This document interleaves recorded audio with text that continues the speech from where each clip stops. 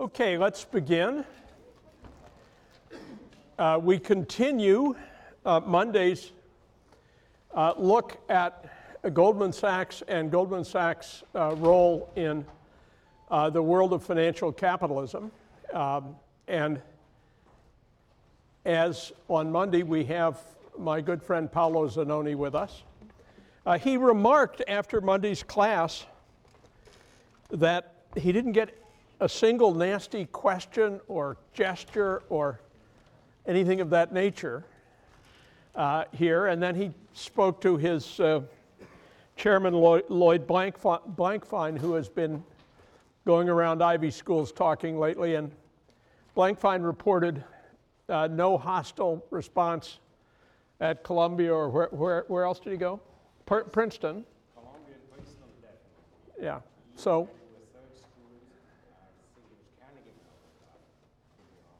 Okay. Anyways, always on the East Coast, but not up. So let's try an anonymous poll here. We'll use the technology of humming.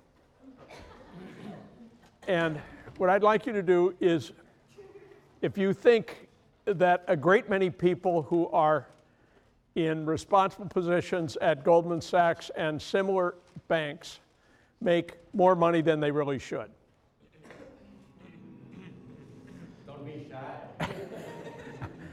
And those who don't think so? Okay, I read that as 65-35 in the affirmative. At any rate, what we're going to do today is begin with an informal discussion looking at some of Paolo's work over the years at Goldman. Whereas last time we focused within the firm, today we're going to focus on the firm as an actor in the larger world. And Paolo is going to respond to a few questions about other endeavors, and then he is going to take the mic and lecture on the case of the huge Spanish energy company. And the battle for control of it. And you'll see when he does that the activities of an investment banker are pretty challenging and extremely complex. But we'll continue with, well, let's start with, do any of you own any garments from Dolce & Gabbana? Does anybody know what it is? What, pray tell?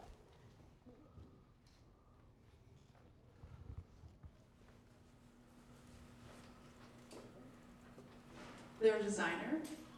Okay, they're a designer. Do they just draw things, or do they make and sell things? Make and sell as well. Okay. And are they for the value-conscious shopper? No. No. They are the inverse of Walmart.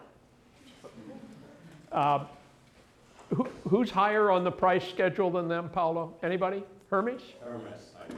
Hermes may be higher, but it's a luxury goods company. And Paolo, who dresses well, but so far as I can tell doesn't care a bit about luxury goods, is its chairman. Tell us about, just in a few minutes, about what the object of your role there is and how it relates to the CEO and the strategic challenges of the company. You know, my role is, the company, Dolce & Gabbana, it's about 23, 24 years old. It was started by the two designers and by the CEO. It has grown at a rate of about 20-25% per year. Right before the credit crunch was when the multiples were about let's say 13 to 14 times EBITDA. The company was more or less worth about $6 billion. But the culture of the company has remained like the small company, the two designers started it. And so the reason why we developed a friendship out of chance.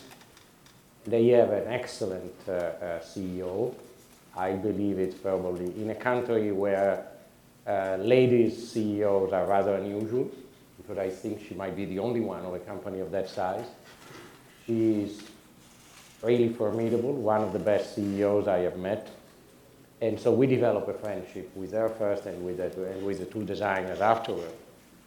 And at one point, they thought that the main challenge of the company was to become more institutionalized, because if you look, especially if you look at luxury good companies, few of them are institutionalized. Because, for instance, just to take a few, Armani is not, Prada is not, Dolce & Gabbana is not, Gucci is institutionalized. Help us make sure we understand what's meant by institutionalized.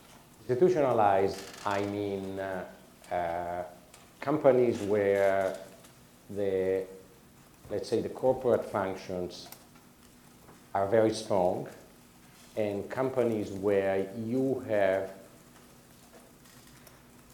culture and processes and personalities and recruitment policies and leadership selection policies that are likely to make the company successful over the long period, regardless of the influence and the survival of the founder. So the firm, its strategies, and the job structure, the structure of employment and responsibility, Yeah. becomes permanent enough to transcend the founding group. Yes. Usually the best way,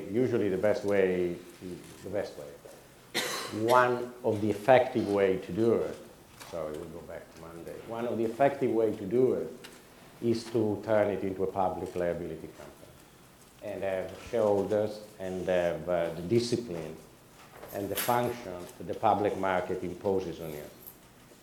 Just entrepreneurs sometimes don't like to do it. And so it's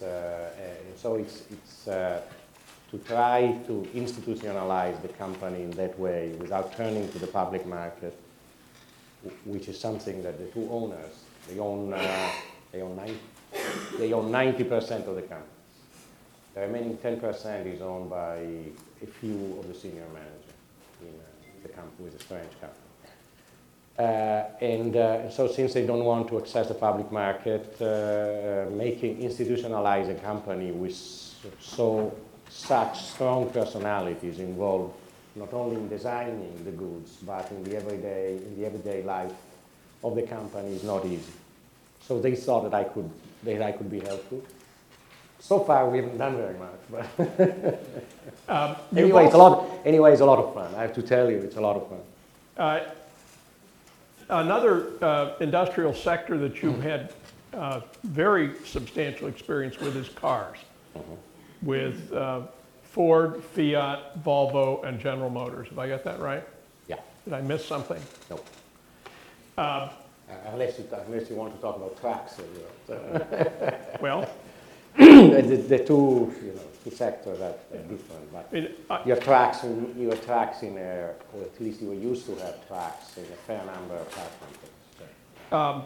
I actually thought your experience with helping to bring General Motors and Fiat together and then helping them to separate themselves was very interesting, and your views about the sort of informal compact that seemed at that time to regulate the Detroit car companies, and which probably wasn't a great influence on the survivability of General Motors. It seemed like a very interesting topic. If you could give us a few minutes on that.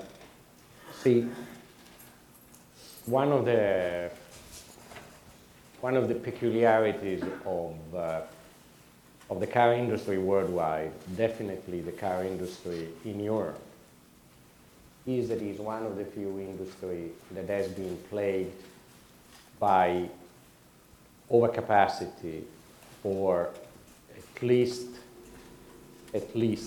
the last 30 years. And one of the few industries in which these overcapacity have never been taken out of the system, but in which the players have, at least until last year, until this year, survived.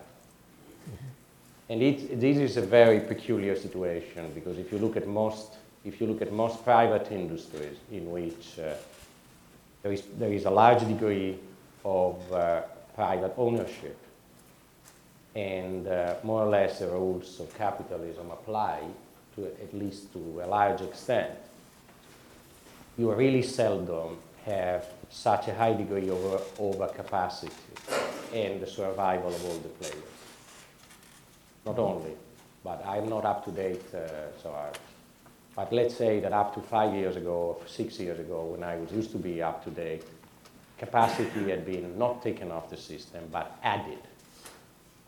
There is, we will have to search long and hard to find situations in which productive facilities have been shut down.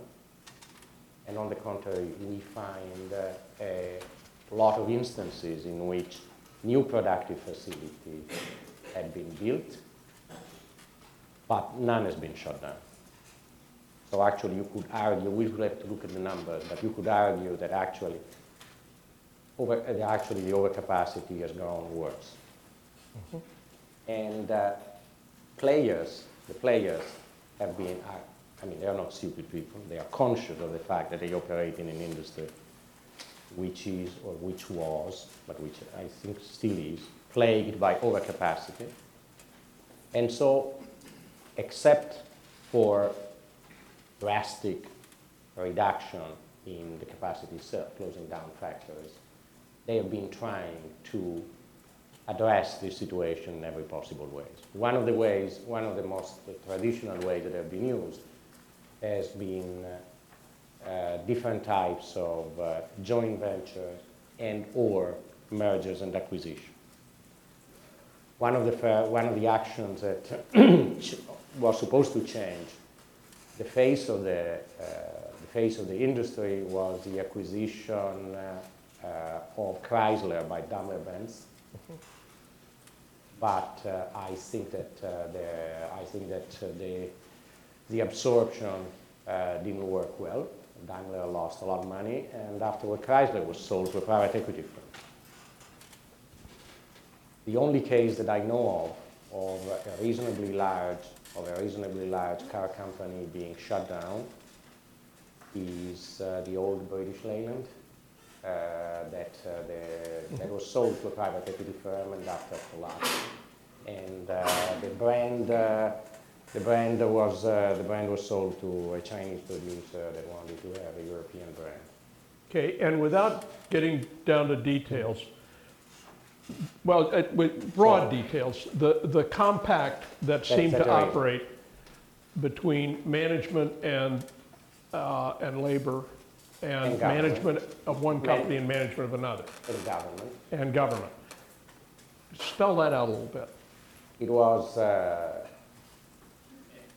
it's different in different nations, but let's say, let's be general, which is, my impression in working for them was that there were little incentive in vigorously addressing the situation with the kind of action that you would be needing. And that was because, because let's take, for instance, an adversary view of a relationship in the workplace. Let's suppose that the management would have liked to close down one factory. Right. The degree of unionization, the degree of in the whole company, the degree of relationship in countries different from the United States between the union and the political parties, the degree of influence of the new unions on government, and in addition, the degree to which the life of the company itself depends on the government. And you have seen an example in the last credit crunch, in which the purchase of new cars is de facto subsidized by the government. This is new in the States, but it is not new in Europe. It's, as far as I'm concerned, it's at least the third one that I see in Europe. It's not the first one. So you have this very strange situation in which the management, the union, and the government become, to some extent, dependent on each other. Mm-hmm. And the last thing they want is to upset this balance, and as a result, no extra capacity is taken off the system. Right. So No serious restructuring is being done. So the now it is. Now probably it is with the use of Chapter 11. Yeah. With a huge financial crisis and the use of Chapter 11, which has allowed, I'll tell you a personal story. I worked for Fiat as a manager for about 15 years, and I worked for Goldman for about 15 years, and in some 14 and 15. If there is one deal that I have tried to do 3 times, has been Fiat's acquisition of Chrysler. And I failed 3 times. Aren't you lucky? No, I think it was one of the deals that makes most sense in the industry. And this time, Fiat management was successful. But why it was successful? It was successful because Chrysler was not sold by the owner. It was practically given to them by the federal government in exchange for an industrial product, and practically debt-free. So so as you can see, the industry is changing, but again, it's changing because of Chapter 11 and because of the size of this financial crisis. The compact between the 3 players has broken down, totally broken down. Well, and same story with General Motors. And the car industry preserving these legacy firms runs against the tide of creative destruction that you expect in capitalist industry. Yeah, totally.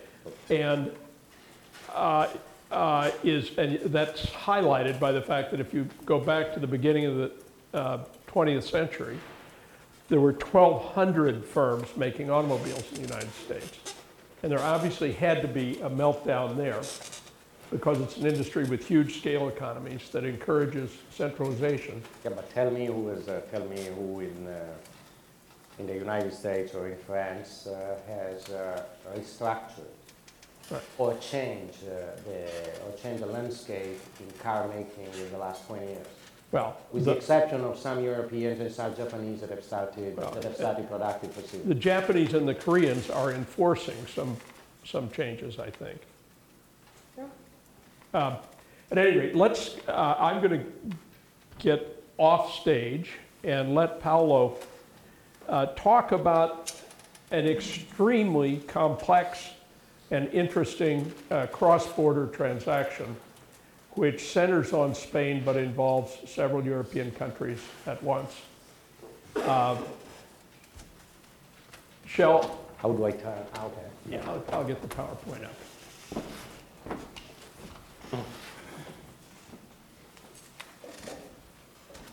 How do I turn it? Well, I wish I knew. Laptop. There we go. And this button. Return. Return? No.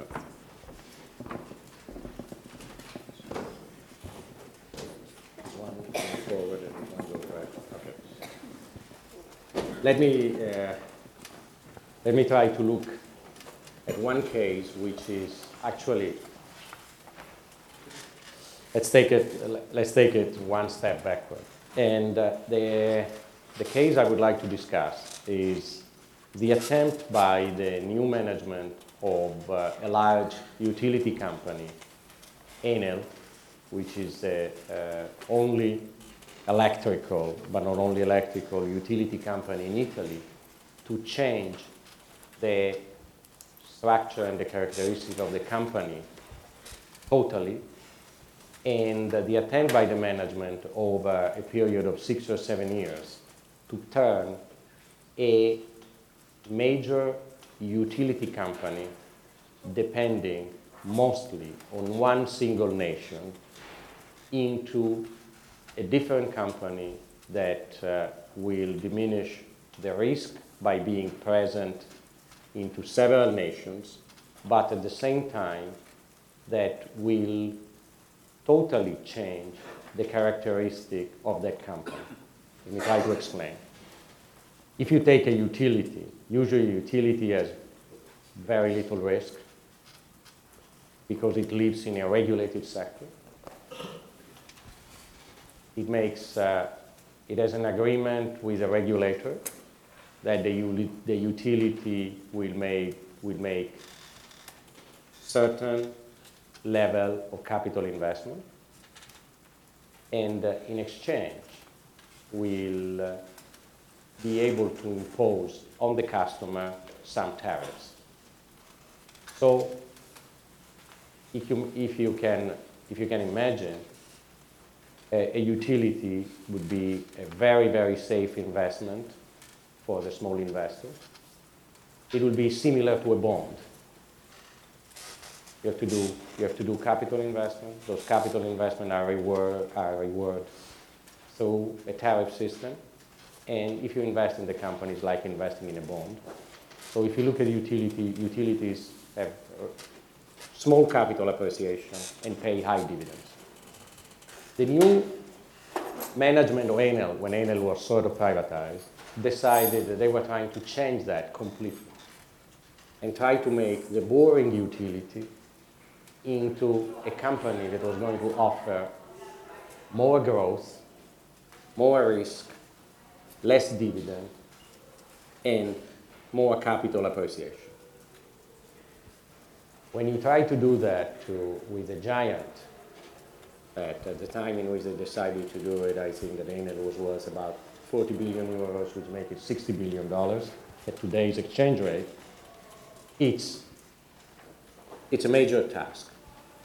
And the way the management decided to do it was through changing the product mix and getting into renewable energy, but also in trying to start a policy of aggressive diversification, moving into other countries.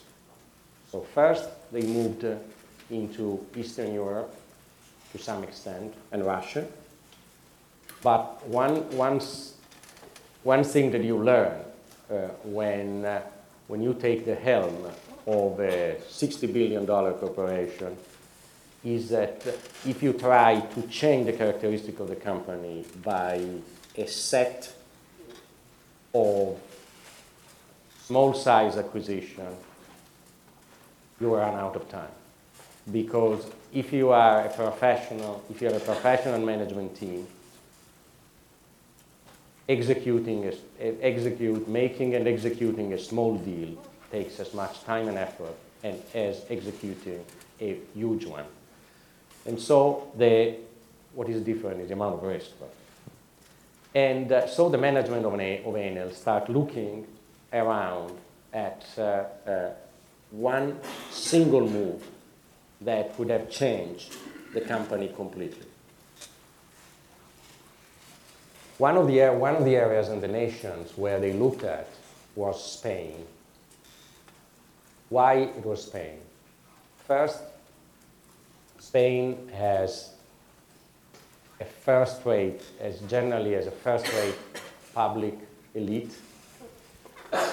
It's usually, I would say, it's a country where their regulatory system, especially for utilities, it's very good, it's very stable, it's well regulated.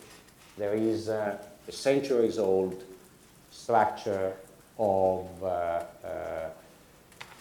tariff regulation and tariff behavior that is very good. And this has created, as you can see, in a country that is really small, reasonably small, the presence of at least 5 or 6 utilities that are of a decent size.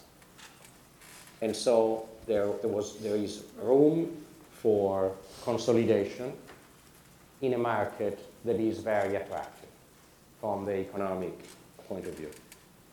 So obviously, Spain was one of the first nations where the Enel management looked at.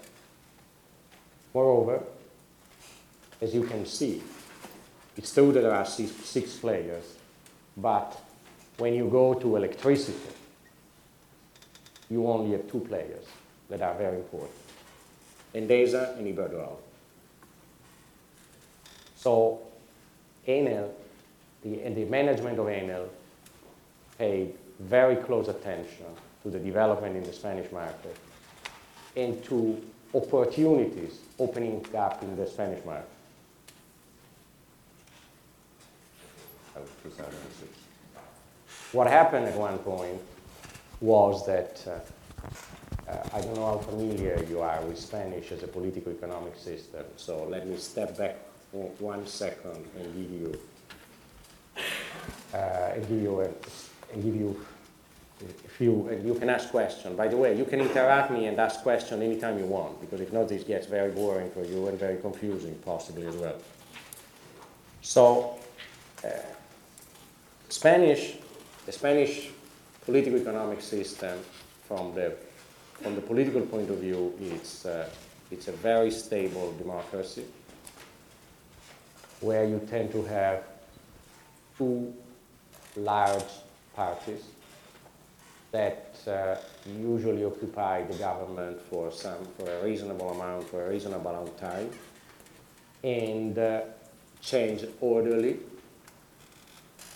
And the division between the 2 parties, one is a conservative party, linked with, to some extent, linked with the old Catholic heritage of Spain, and the other is a democratic socialist party, more or less linked with the socialist heritage of Spain, which is also significant. I don't know how many of you, but I suppose most of you are familiar with the Spanish Civil War of 1935-1937. And at the same time, these 2 parties live in a culture where regional differences and regional cleavages are very important. These are the main characteristics of the Spain political system. We'll come to the economic system in a while. So 2 large groups, strongly identified with the 2 main traditions in the country. One is socialist and the other is Catholic. And having also living in a situation in which you have a high degree of differentiation between different regions. Everybody knows about the Basque areas, but at the same time, you have also to consider that Catalonia, the area where Barcelona is, had been striving for autonomy, if not independence, for a very long time. These are the characteristics of the political economic system. As far as the model of development that Spain has followed, especially in the last 20, 25 years, is a model of development that is largely biased toward construction and real estate development. And so, and very entrepreneurial.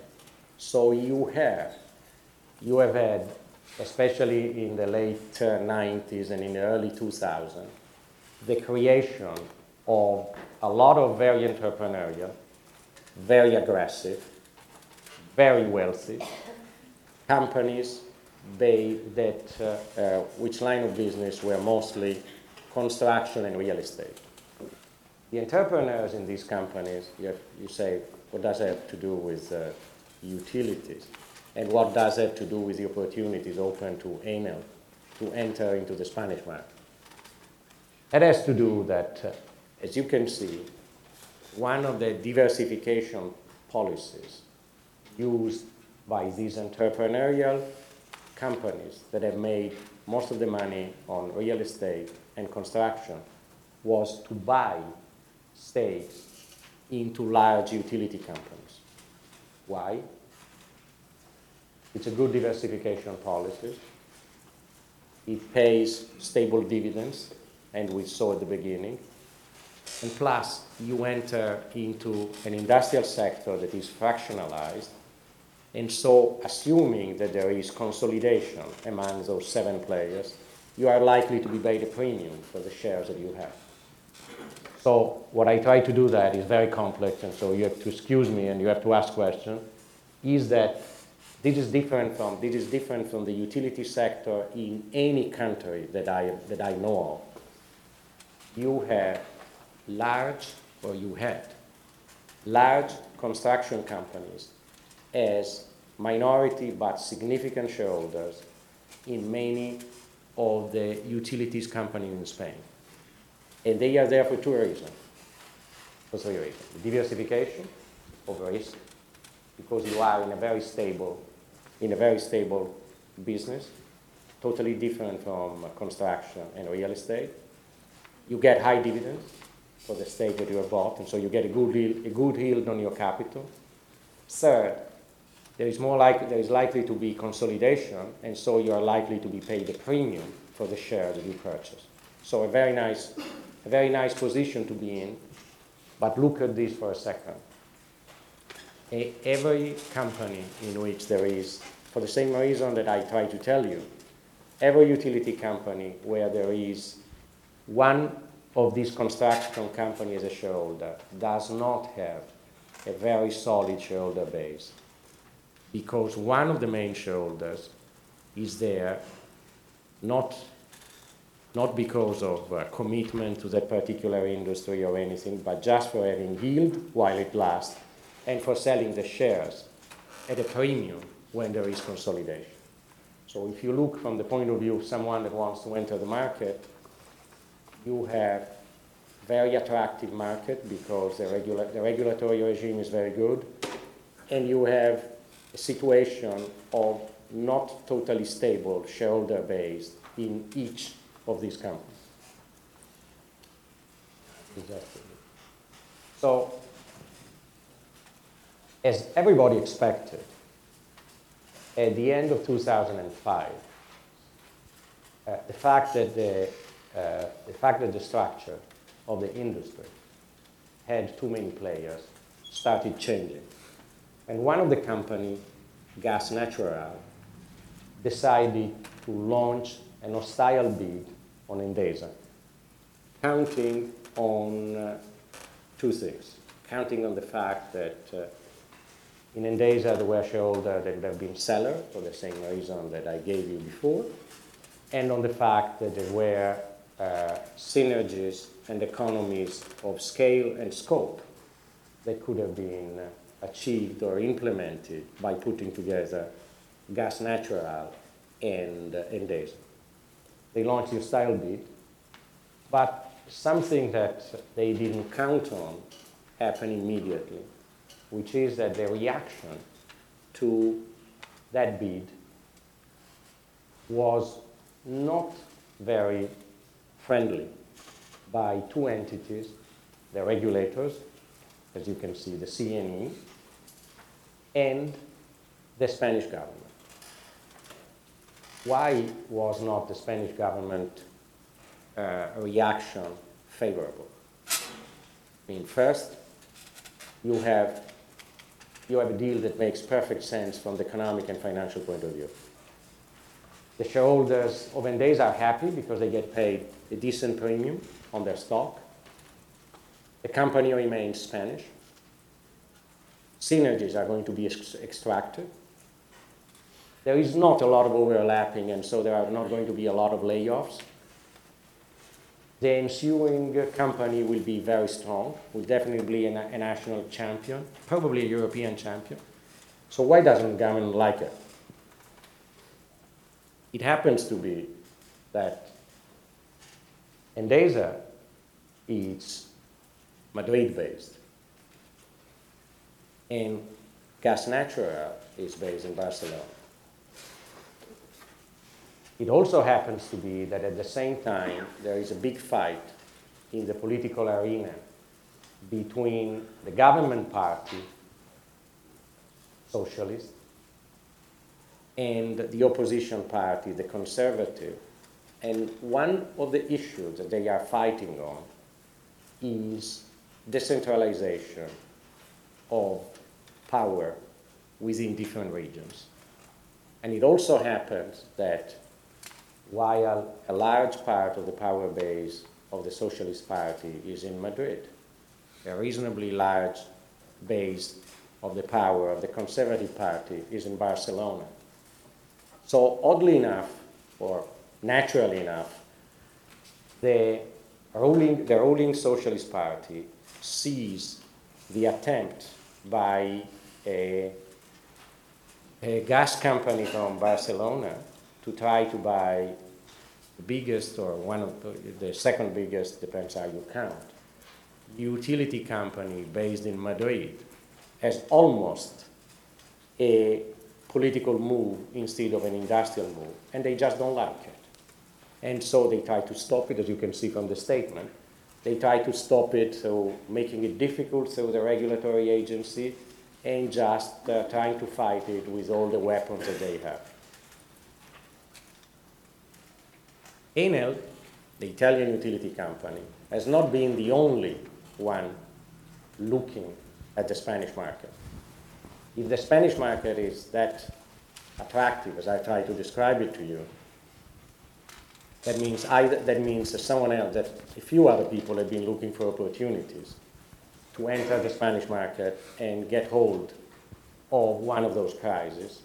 And one of the companies that's been looking for that is the German giant called E.ON. E.ON is an exceedingly sophisticated company, exceedingly. They are sophisticated. They have been a leading utility for so many years. They know all the complexities of operating in a regulated sector where you depend on the investment you make and the tariffs. So they are very sophisticated in understanding the political environment in which you operate and which heavily influences your outcome and your choices. So they see an opening. They say, wait a second, the government doesn't like the gas natural bid. Gas natural doesn't have a lot of cash. So it will be difficult for them to raise the bid. At the same time, they don't seem to have political support. So maybe here there is a space for a foreign bidder that will table for the shareholders a bid that is higher than the bid of gas natural for Endesa. Gutsy move, because if you look at a style bid cross-border in Europe, in a regulated sector, I think this was the first one. Very gutsy move, very well structured, very well done, very well timed. So E.ON moves, and as you notice, the bid is significantly higher than the previous one. 27 euros instead of 21 euros. And in a very sophisticated way, which is worse of the company that E.ON is,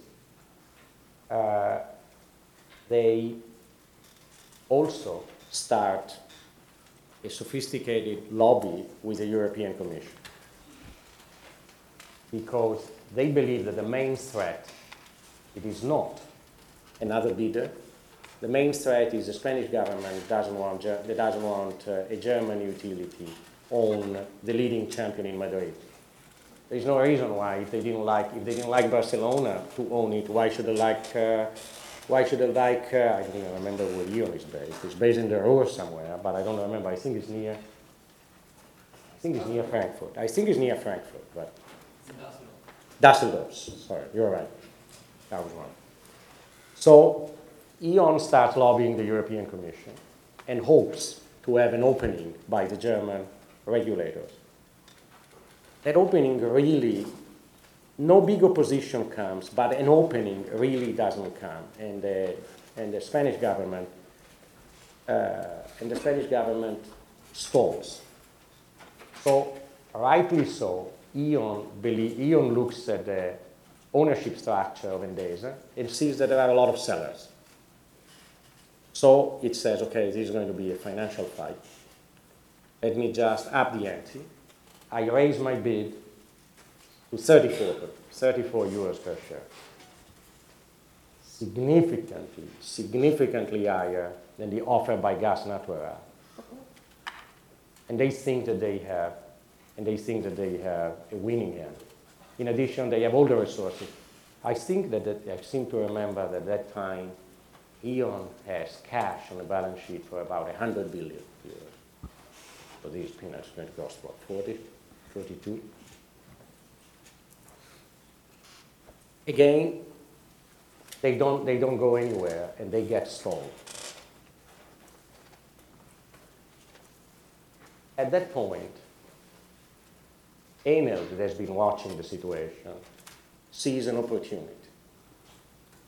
There is a bid by Gas Natural that doesn't seem to go anywhere because of political opposition and because it's cheap. There is a bid by the leading European champion or utility that is a lot richer and can become a lot richer, but doesn't go anywhere because the Spanish government is reluctant to sell or to have one of the national champions end up in German hands. So Enel sees an opening and a strategy based on three variables. One, they say, maybe we can pay as much as E.ON. We don't have the same cash on the balance sheet, but we have no debt.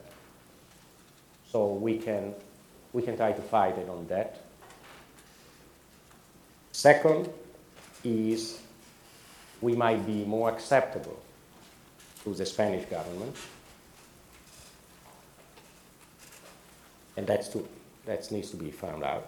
And the third is, and this is really, in my opinion, this is really the winning perception of Enel. They say, why should we buy off those construction companies, or the biggest construction company that is in the capital?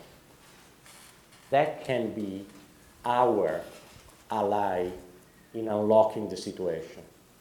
So why should we try to buy them out? Why don't we simply go and talk to the entrepreneur? This construction company, it's usually one entrepreneur for each company. Why don't we go and talk to the entrepreneur and see, what do you want? Do you want cash? We'll give it to you. Do you want a piece of the company? We will make a deal with you. What do you want? So, naturally enough, the entrepreneur says, no. Says, the reason why I'm here is because I want to diversify my risk. I want significant opportunities to grow, and so what I really want is not cash, but is a piece of Endesa. And so Enel says, okay, let's discuss. Then, rationally enough, the entrepreneur, which is Acciona, stalls. So Enel tries to force his hand and does something very unusual in a cross-border takeover company, goes into the market and buys 10% of Endesa in the market, which according to Spanish regulation you can do. And Enel has not launched a bid yet. Huh? It's someone coming out of the left field. So they go into the market and they buy 10%. At 39 euros per share, higher than the bid by E.ON. At that point, they sit around the table with the entrepreneur and say, see, we are very serious. So we are either we are going to buy this company, or E.ON is going to buy it, or we make a deal and together we buy it. So long negotiation. Long negotiations start with the entrepreneur. And at the end, a deal, in this negotiation, Enel again, the entrepreneur stalls again or try to get more. So Enel again decide to be aggressive and does an equity swap for a remaining 14% or 14.99% of the capital, which is the maximum permitted under Spanish regulation. And it tells the entrepreneur, says, see, we are here to stay. We now own 25% of the company. We own more than you do. You will not get rid of us. At the same time, they show E.ON that they own 25%, and so that they are possibly in a position to block the takeover.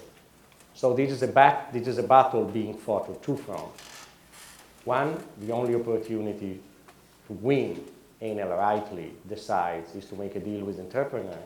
Two, at the same time, they have to fight the offer by E.ON, which, as you can see, increases his offer to 40 euros per share. At the same time, Enel has been negotiating with entrepreneur. Enel has been negotiating with entrepreneur, and they strike a deal in which 25% is going to be owned directly by Enel, but 51% of the shares are going to be owned by a joint venture company made by Enel and the entrepreneur, who is Acciona, where the entrepreneur is 51%. And the entrepreneur, who is scared about being trapped into a situation that is not liquid, also negotiate with Enel a right of put, to put to Enel his own shares in Endesa for the same price that it has been negotiating, the 41 euros per share. As you have seen, as you have seen, the final battle is won by Enel. We made a deal with E.ON on the other side, in which E.ON is going to be sold about $10 billion of asset, 10 billion euros of asset, and so E.ON also gets a foothold in the Spanish market. But Endesa stays more or less what it is, and the situation is Enel, Acciona, with Acciona has a right of put to Enel for the shares that they own. Am I going too fast? No, you're doing fine. I mean, you've only got about 3 or 4 minutes left. I know, but the rest is just the end of it. No. So the situation is that the Endesa E.ON folds, and Endesa is now owned by Enel and Acciona. Now, in the meantime, what happens in the world? The world happens that there is a credit crunch, which, in the case of Spain, overlaps with a very severe downturn in construction and real estate. We need to differentiate here between different countries. You have to think that the reliance on debt and the reliance on construction and real estate in the case of Spain was so high that while in Europe you have an unemployment rate that is below 10%, and in the States you have one that is 10%, in Spain you have an unemployment rate which is 24%, if well counted. So the whole model of development of the Spanish economy is in doubt or is in crisis because of the severe crisis in construction and real estate. To this you have to add that most of the companies that have been operating there, including Acciona, the partner of Enel, had been buying shares with loans by the Spanish banks. So not only you have the collapse in the prices of the real estate asset, you have also the trouble in refinancing the loan that have been, the money that has been borrowed by the construction companies. So, for instance, Enel partner starts running into financial trouble. It starts running into financial troubles that are so big that probably the only security that he can give to the banks for renewing the loan that they have extended to him is the put of the 25% of Endesa that he owns, or 25 point something, to Enel. And that put, by the way, is at a price that is the price of the bid, which is 41. At the same time, the price of the Endesa shares in the market has gone down to 20 or 25. I don't know, between 20 and 25, but it doesn't mean much. So Enel sees the opportunity to get control of all of the Endesa shares, approaches the entrepreneur and says, okay, you have that right of put for 2011. Why don't we negotiate a situation in which we will pay you less than 31 euros per share? You will get some assets, and we will get you 25%. We will get you 25% of the shares. So there is an extensive negotiation, and Enel ends up buying the 25% of Acciona, dissolving the joint venture, and getting control of 92% of Endesa. However, you can see what this does to Enel. The bid was largely based on debt. The purchase, the accelerated purchase of the shares, has increased the debt. So now Enel finds itself with $23 billion market cap, equity market cap, and $65 billion debt. So the change that the management wanted has occurred. But what happened is that because of the way it has been managed and because of the circumstances, there is a huge load of debt on the company. And it is true that they wanted to have a more risky company with a higher potential of growth. But the investors are not very happy about having invested in a company in which the debt to equity ratio is 3-to-1 or 3.2-to-1. So Enel thinks that a capital increase in order to minimize a dividend reduction and a capital increase. What is the problem? The problem is nothing. Probably there is enough room, we advise them, there is enough room, there is enough appetite in the market to do a capital increase. But the problem is that the Italian government, directly through the Treasury, owns 32% of Enel. And as you know, these are not European and American governments these days are saddled with a large amount of debt that they will have to repay. So at the level of the Italian government, there is very little appetite for subscribing the rights issue. On the other hand, there is very little appetite for being diluted and make Enel into a truly public company, because when you own more than 30%, according to Italian law, more or less, you nominate 100% of the board or 90% of the board. So there is the final effort by the management is a negotiation, this time not with the Spanish government, but with the Italian government, in order to try to convince the government to let the capital increase go forward and either be diluted or subscribed. And this is no concern to the class, but the government eventually gave up and found a way in which they could subscribe to the capital increase without increasing the government deficit of the country. Thanks, Paolo. We look forward to having you back on the stage.